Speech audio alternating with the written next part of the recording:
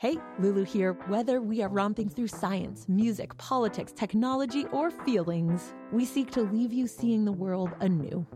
Radiolab adventures right on the edge of what we think we know, wherever you get podcasts.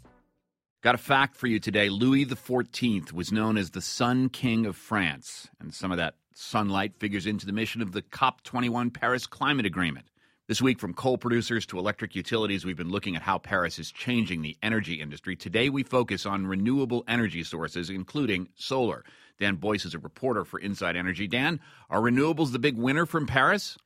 Yeah, John, it's hard to think of many times in world history where you have the entire world essentially coming together and agreeing to make your industry a winner. So if we need a low carbon world, of course, we need low carbon energy. And so you have your renewable energy technologies, your solar, wind, hydropower, and the like.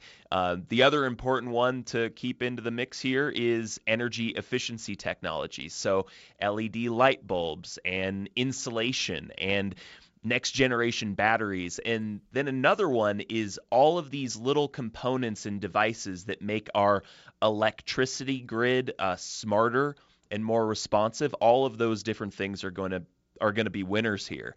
And the mechanism is important to point out here. The UN estimates the globe is going to need $1 trillion of investment in new green technologies every single year to meet the Paris climate goals. And so you can just imagine the opportunities for the different businesses trying to get into this industry. Who does that favor? I mean, who's positioned to really take advantage of this? I mean, I've heard that China is doing very well in some renewables. The U.S.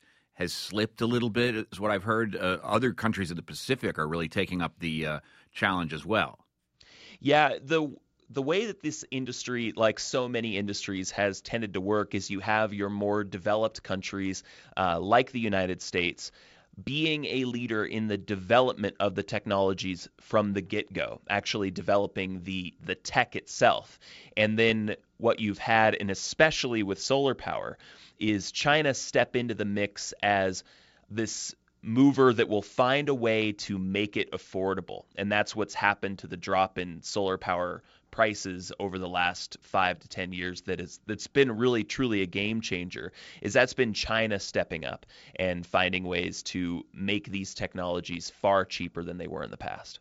Where's the battery technology going to come from? Because that's really crucial to decentralizing the power grid and allowing individual cities and communities to manage their own power independent of giant power plants, because that's not going to work for renewables.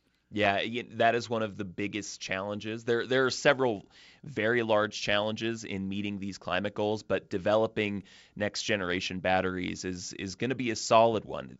Tesla and Elon Musk made news earlier this year when they came out with a home storage battery for, say, the solar panels on your roof. And it was cheaper than analysts expected, but still it's not the kind of thing where your average Joe on the street is going to go out and buy one of these Tesla batteries. They still have a ways to go. And battery technology, with all the technology in our world increasing in capability so much faster on an exponential rate, batteries are still behind that. And it's because of the physical chemical components to make these batteries stronger. We just haven't found a way or found even the core elements to make these batteries work as well as they will need to accomplish these goals. Well, you can't innovate around the periodic table or the second law of thermodynamics. I think that's what they're discovering. But, there are incremental improvements there.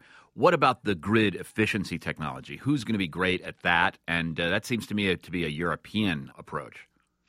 Yeah, you have countries like Denmark who have really led in trying to integrate renewables onto their grid. And that's really the problem, and you hear this all the time, is the intermittency of renewables. That how do you shift power around when suddenly the wind stops blowing or a thick dark cloud moves in front of the sun? What do you do then in order to ramp up your other energy sources, like, say, a natural gas power plant and the like?